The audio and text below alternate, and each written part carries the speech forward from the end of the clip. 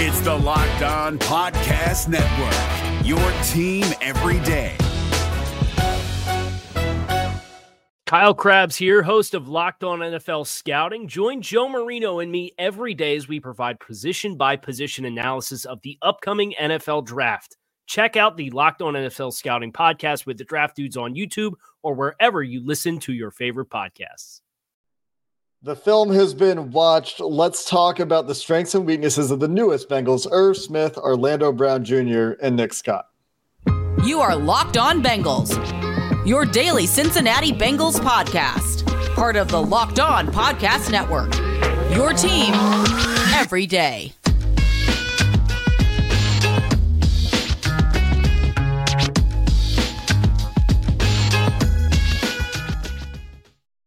What up, Bengals fans, and welcome to another episode of the Locked On Bengals podcast. I'm your host, Jake Lisco. He's your host, James Rapine. Today, we're joined by Mike at Bengals_Santagata to talk about some film takeaways on the newest Bengals.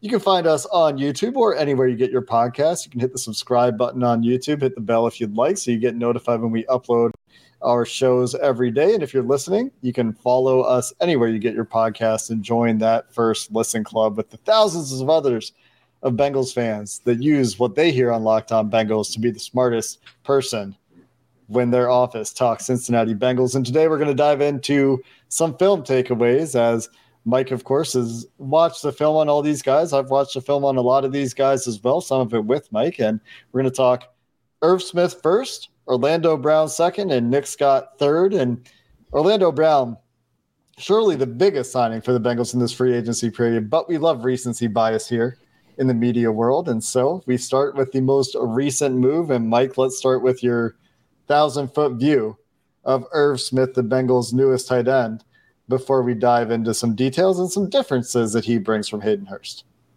Yeah, I mean, a little similar to Hurst. He's a better receiver than he is a blocker, doesn't drop too many passes, although he had the huge drop against the Eagles. I think that just buried into people's memories.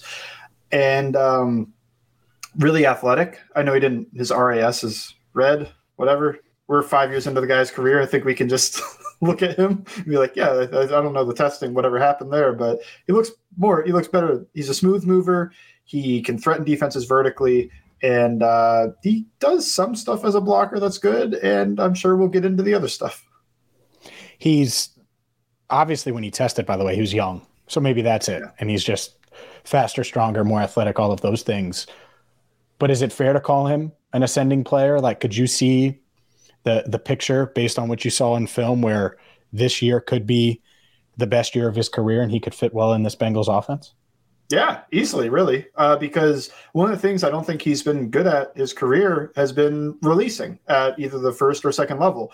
He gets jammed up. When guys get a hand on him, they keep it on there. He doesn't protect his chest. That's something that comes with time usually. I know Michael Mayer's awesome at it, but that's why I think Michael Mayer's going to step into the league as a good receiver.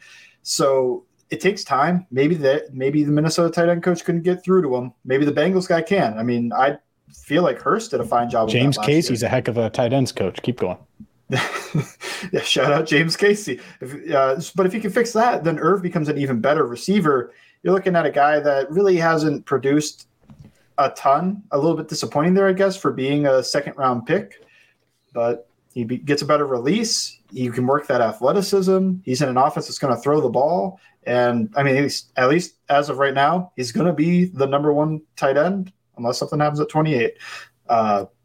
So he's going to have opportunities. He's probably going to have more opportunities than he had in Minnesota. So there's plenty of reason to think that he comes in and he's ascending because he's 24 years old. I think he's probably close to 25. I haven't double-checked that.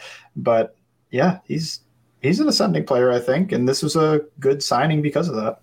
Let Troy Walters get his hands on Irv Smith as well, because once you get out into your routes, speaking of Irv Smith, once he gets out into his routes, I mean, some of the breaks in and out of his cuts when route running does look very receiver-esque. That's what I think you're talking about when you talk about athleticism with Irv Smith. And in some ways, actually very reminiscent of Dalton Kincaid, who I've watched a lot of recently, so he's on my mind. But I think Kincaid struggles with getting rerouted downfield as well. He'll run into guys going vertically a little bit too often, like straight up just running into a safety or a corner or linebacker, whoever's on top of him, literally 20 yards downfield.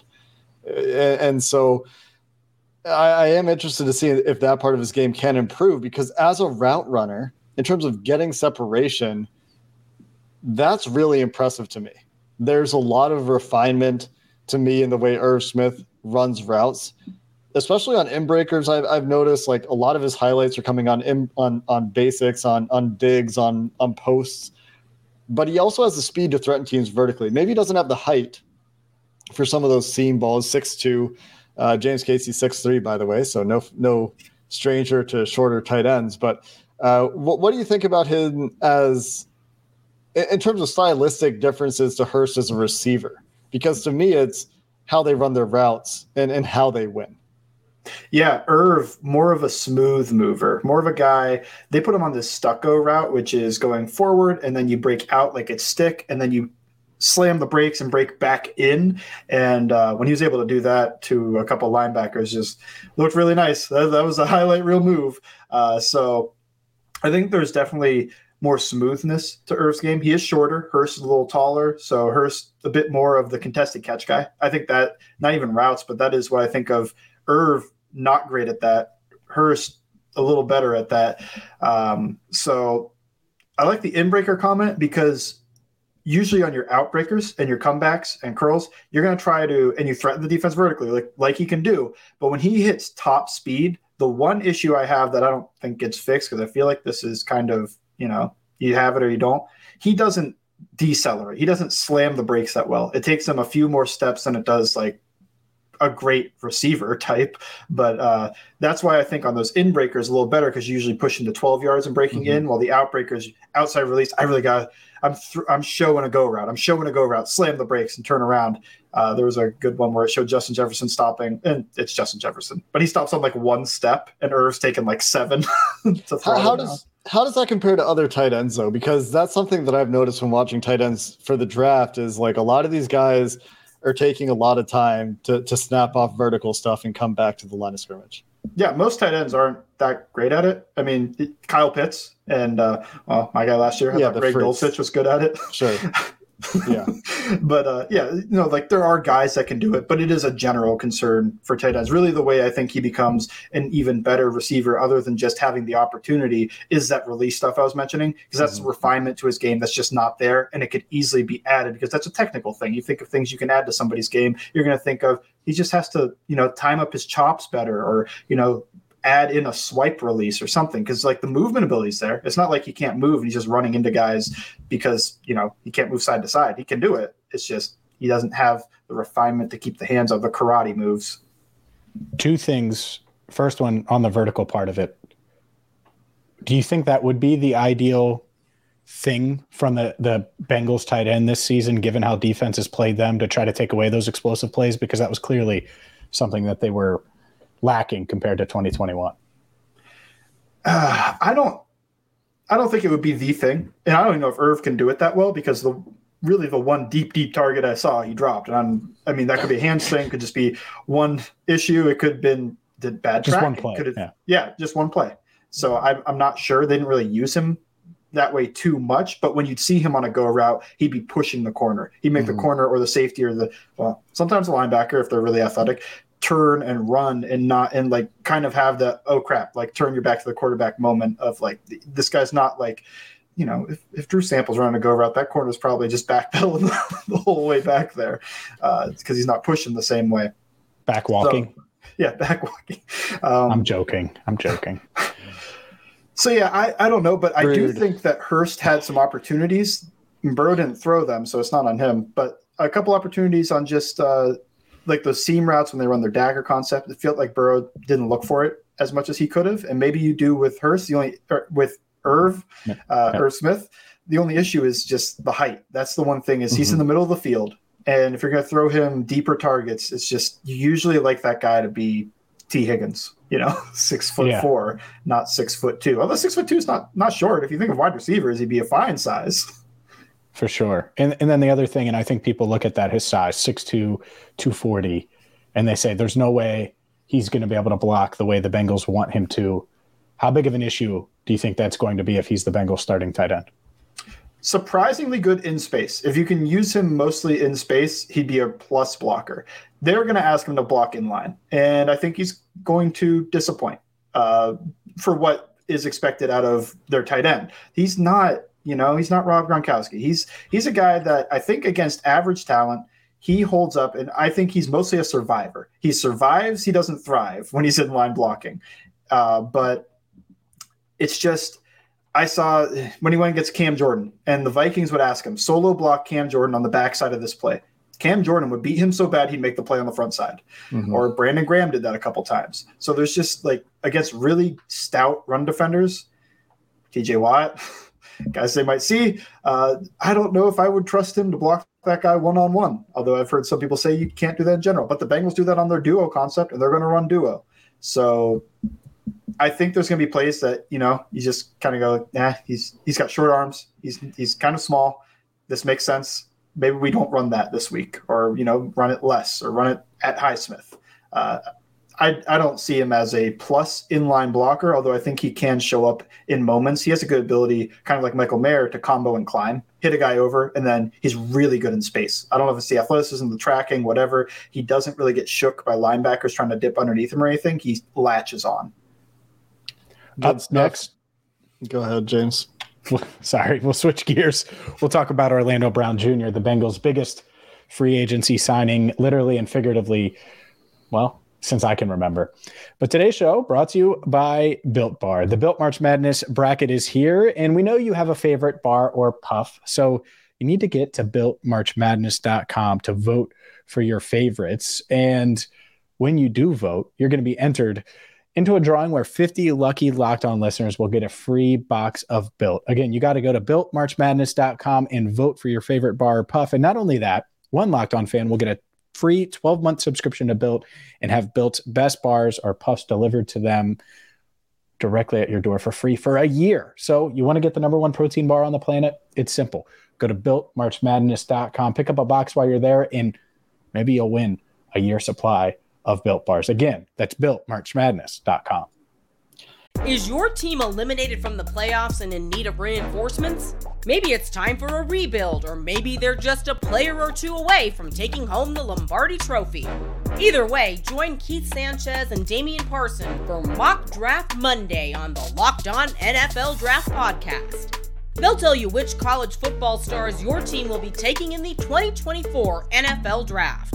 Check out Mock Draft Monday on the Locked On NFL Draft Podcast, part of the Locked On Podcast Network, your team every day. Orlando Brown, the biggest in multiple ways, free agency signing for the Cincinnati Bengals in, I think, their history. Guess I would have to go look at how big Bobby Williams was. And I guess Andre Smith might count. Mike, you're muted. And we're going to talk about Orlando Brown. Clearly some strengths and weaknesses on tape. You've talked about them over at allbengals.com. You've written about it. We watched them together. Let's start as we did with Irv Smith, the 1,000-foot view, 10,000-foot view, however high you'd like to go, talking about the big picture of Orlando Brown's game at left tackle. Unique player. He's very big. He's very long, and he's never had to try to maximize his technique. So he's not a great athlete, obviously. I mean, if he was a great athlete at 360 pounds, I mean, that'd be insane. So, he struggles a little bit with guys that can speed rush to the outside at times. And I still think he's a good pass protector. I think he's at least, above average to good as a pass protector. What he's going to bring them that's great is his strength and his ability to move guys in the run game. Because most of the time, offensive linemen are looking for stalemates where they have good leverage. I turn and the running back can run off my left side. I'm showing him a read.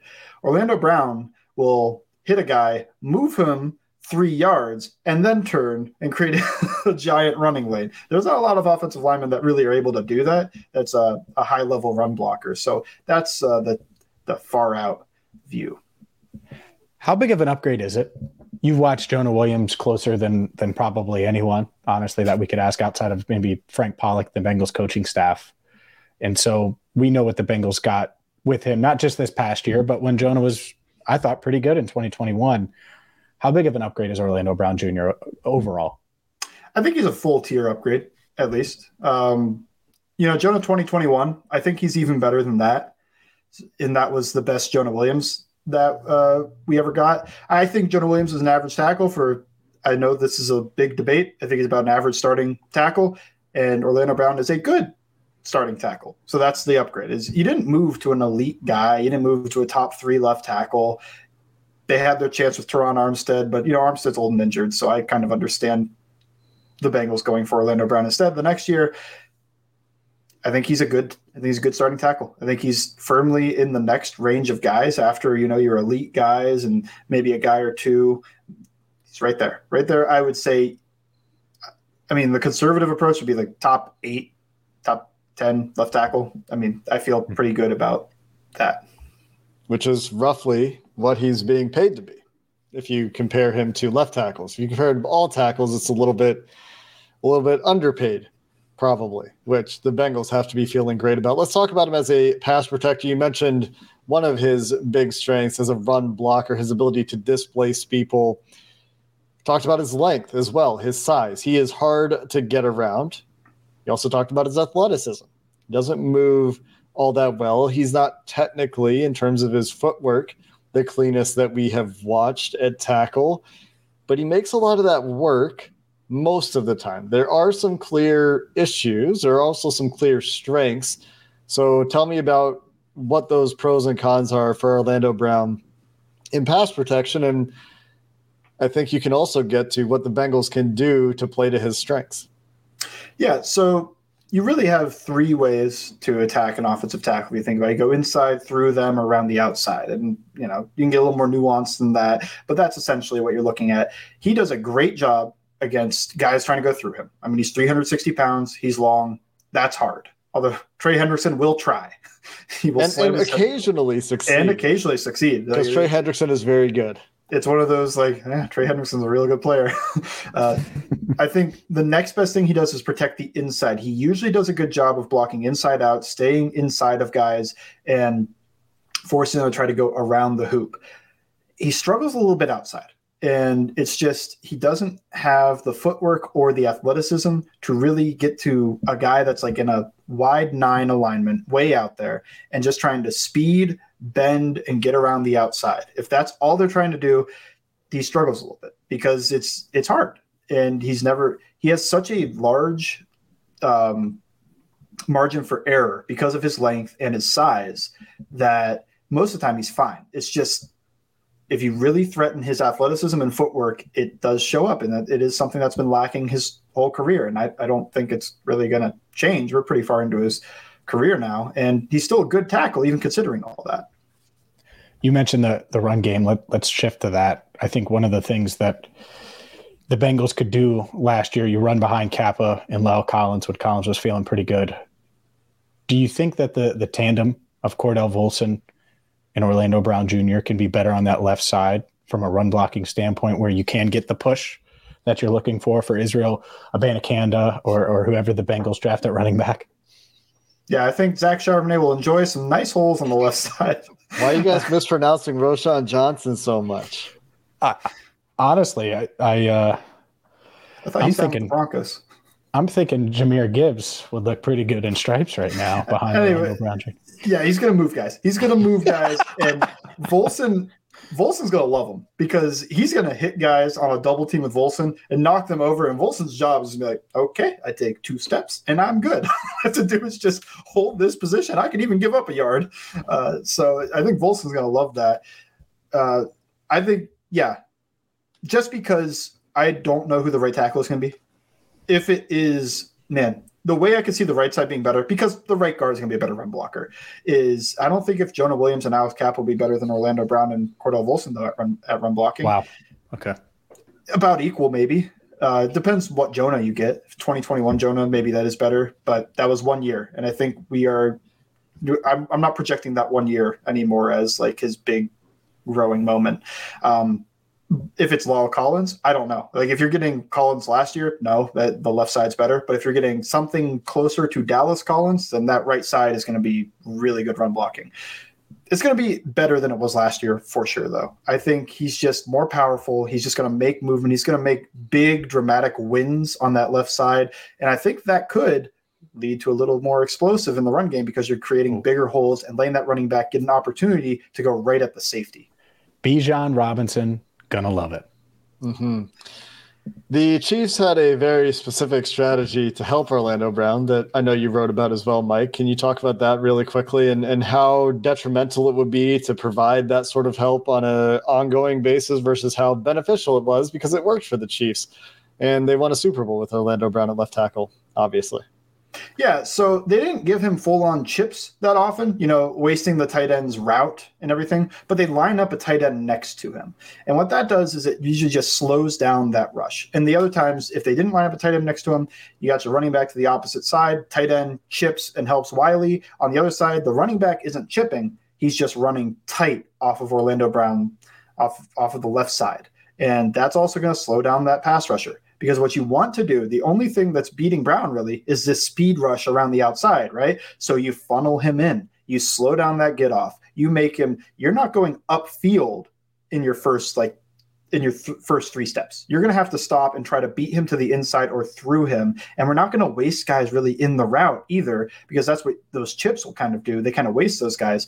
Meanwhile, you're getting into your route. It's just, I'm going to, give a tiny bit of help to Orlando Brown and really maximize him because they weren't doing this really early in the year and they kind of picked it up. And that's when he started taking off as a better player last year. I would add some of that. The detrimental thing is, who is the right tackle? Because if he needs a lot of help, you might need to put the tight end and the running back on that side. Just like a tight end gets in his way, running back gets a little late chip. Right tackle's doing great because he got 2 chips on that play. But if you can spare, because you've only got so much help, resource management here. If you can spare a guy to just not chip, but just come right off of him or be right outside of him and just slow down that edge rusher, just slow him down. That's all you need to do. You don't need to chip him. He can block perfectly fine. It's just play to his strengths, make that guy try to go through or inside of him rather than allowing him to try to beat Orlando Brown in a race. You've also got a big stylistic difference with Joe Burrow playing quarterback compared to Patrick Mahomes in terms of trying to extend plays, and we'll see if Joe Burrow does a little bit more of that perhaps if the offensive line improves. But to finish up the show coming up next, we're going to get into Nick Scott, who will be expected to start at safety for the Bengals in 2023. Today's show is brought to you by FanDuel. FanDuel is America's #1 sports book because right now FanDuel is giving new customers a no-sweat first bet up to $1,000. So let's say Bengals fans wants to get in on the action, much like you do. Well, he's going to be able to get a no-sweat first bet to where if he loses, he's going to get that bet back and get a mulligan, all with FanDuel. And it's a safe app. It's easy to use. It's completely secure. So go to FanDuel.com/lockedon to sign up today to claim your no-sweat first bet and don't miss your chance at that no-sweat first bet up to $1,000. Again, FanDuel.com/lockedon. Make every moment more with FanDuel. We're driven by the search for better, but when it comes to hiring, the best way to search for a candidate isn't to search at all. Don't search, match with Indeed. 93% of employers agree Indeed delivers the highest quality matches compared to other job sites, according to a recent Indeed survey. And listeners of this show will get a $75 sponsored job credit to get your jobs more visibility at Indeed.com/podcast. Just go to Indeed.com/podcast right now and support our show by saying you heard about Indeed on this podcast. Indeed.com/podcast. Terms and conditions apply. Need to hire? You need Indeed. Let's talk Nick Scott, guys. Same question for Nick Scott as we discussed for Orlando Brown. Number 3, by the way. He's wearing number 3. A lot of people have asked about that because T. Higgins is switching his number to 5, and you have the 1 with Chase. Nick Scott is part of the 513 connection. He has, and then there's a new area code coming to Cincinnati. Which it's an 8 something. Boyd, it's 283, I want to say. Which is McPherson, and then Boyd. Anyway, let's get back to Nick Scott wearing number 3 for the Bengals, who will be starting at safety. Same question, 1,000 high-level view, 1,000-foot high-level view. 283. That sucks. I'm never changing my number. Of Nick Scott, please, Mike. Okay. Nick Scott, I think he will throw his body and around the field. He will give everything to make big hits. He destroyed Debo on one hit in the NFC Championship game, and you could really make the case it turned the game around for the Rams, or at least it if you believe in momentum, I do. I mean, I know it can't be quantified, but if you believe in momentum, that hit, it kind of, I'm not gonna say it fully turned the ship around, but just like the Von Bell hit in the Steelers game, kind of like whoa, that was a big hit, and the offense gets a little bit of energy when they get out there, third down stop. So he makes huge hits. He will throw his body into those, even though he's a little undersized. I think he is pretty smart. I think, he typically is in the right spot. He comes off the roof of the defense really well. I think that is something that's going to be added. That's something that Jesse Bates did actually pretty well. And I feel like he does a good job of, matching guys. He's almost like the jack of all trades. He's good at just about everything, but is he Jesse Bates rangy? No. Does he have range? Yeah. But I wouldn't put him single high like he's Earl Thomas. I would just, on occasion, he's got more range than Von Bell, and he might have more range than Dax Hill just because he's been in the league a while and knows what he's, where he's going, how to read the quarterback's intentions. So that is the 1,000-foot view, I guess, would be willing to hit, good run defender from the roof of the defense, and a solid coverage guy.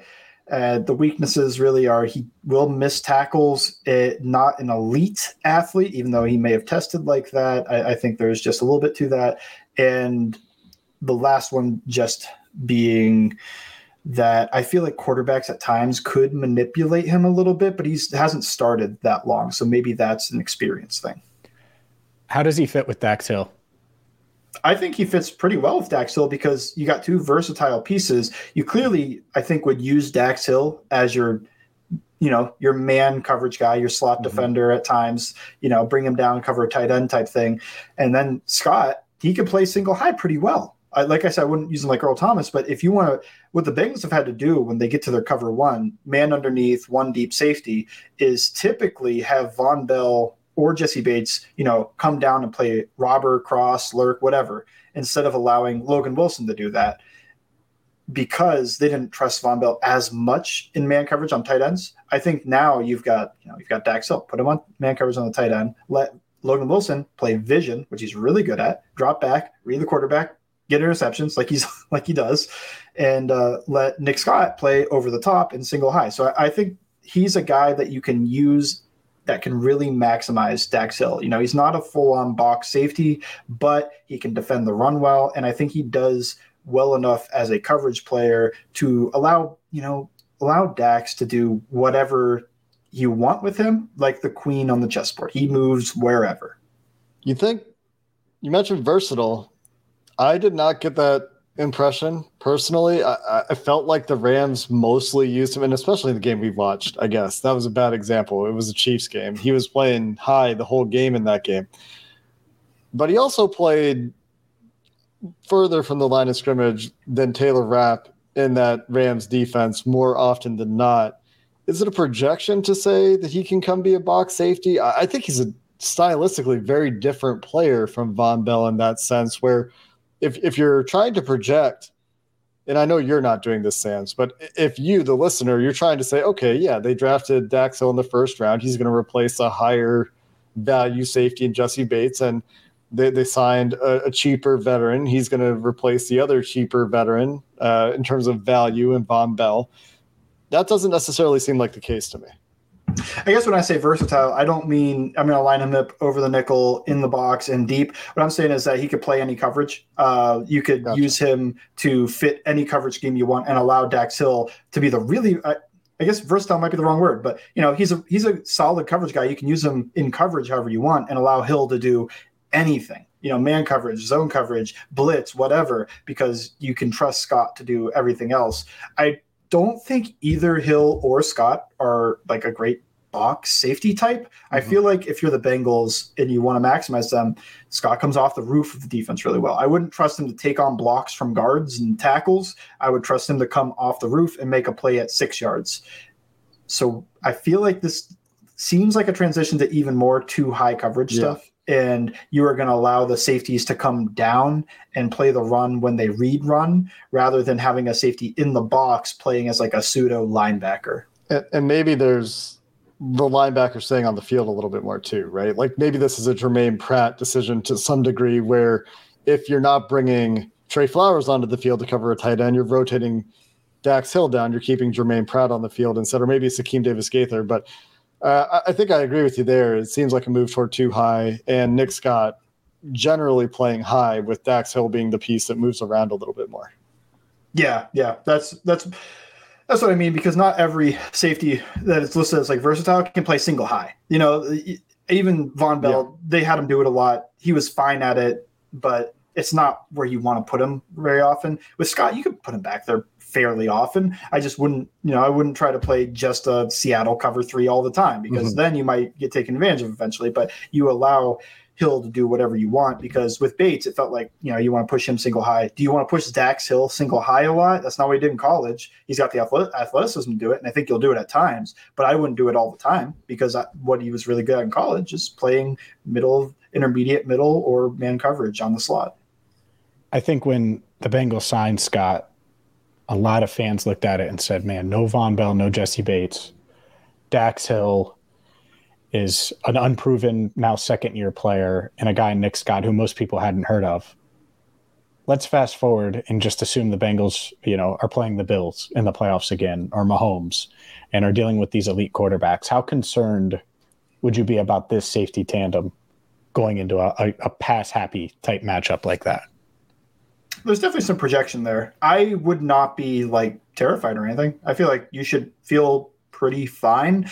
Will they be Von Bell, Jesse Bates? No. I mean, that's really hard. Those, to me, maybe the second best safety duo in the league. A little bit spoiled if you think you're going to get that same exact thing the next season for a guy making $4 million and a rookie or second-year guy. So that's just tough from that aspect. I wouldn't be that concerned. I think that Scott can be moved a little bit by, elite quarterbacks that kind of deceive with the eyes, the upfield shoulder, taking the hand off the ball like they're going to throw, and get him to jump some routes. You might give up something that way. That's not a consistent way to live. That's holding the ball for 3.5, 4 seconds and to manipulate that safety like that.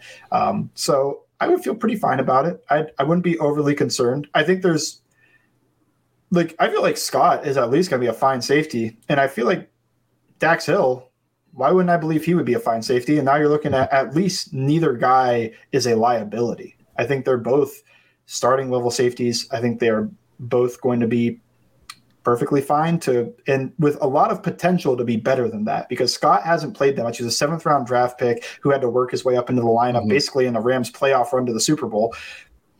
And Dax Hill, obviously oozing potential. We haven't seen him do anything. It's all potential. But I feel like, those two, I think it might look better at the end than it does at the start. Sure. Makes sense. It makes sense. Yeah. New duo back there playing together for the first time. Have to figure out the communication that Von Bell and Jesse Bates had 3 years to hone and refine over their tenures in Cincinnati. They also get way more athletic. Both guys, top-tier athletes in terms of athletic testing.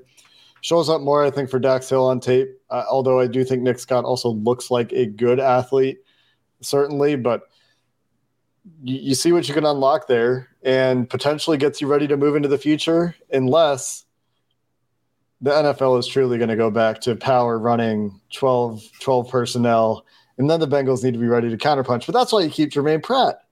And now you can have 3 linebackers with him and Akeem Davis-Gaither and Logan Wilson this year for the teams that are trying to get ahead of the curve there and punish those 2 high safety looks. James, did you want to add something? No, I'm good to go. Ready to jump in. I agree. It would be Akeem Davis-Gaither time, which I thought it might have been anyway. That's what we all thought. Yeah. And instead it's the Pratt Wilson show with ADG, at some point mixing it in. That's going to do it for this episode of the Locked On Bengals podcast. You can find Mike, of course, at Bengals_Sands on Twitter. And it's always game day in Cincinnati. He has some good draft content out there you can check out. You can also find him at allbengals.com, of course, where he has write-ups on all these guys that we discussed today. If you want to see some video clips to go with some of what we talked about, Mike's got those in the articles at allbengals.com. So that's going to do it for this episode of the Locked On Bengals podcast. Until next time, hooday, and have a good one. Hey, Prime members, you can listen to this Locked On podcast ad-free on Amazon Music. Download the Amazon Music app today. Is your team eliminated from the playoffs and in need of reinforcements? Maybe it's time for a rebuild, or maybe they're just a player or two away from taking home the Lombardi Trophy. Either way, join Keith Sanchez and Damian Parson for Mock Draft Monday on the Locked On NFL Draft Podcast. They'll tell you which college football stars your team will be taking in the 2024 NFL Draft. Check out Mock Draft Monday on the Locked On NFL Draft Podcast, part of the Locked On Podcast Network, your team every day.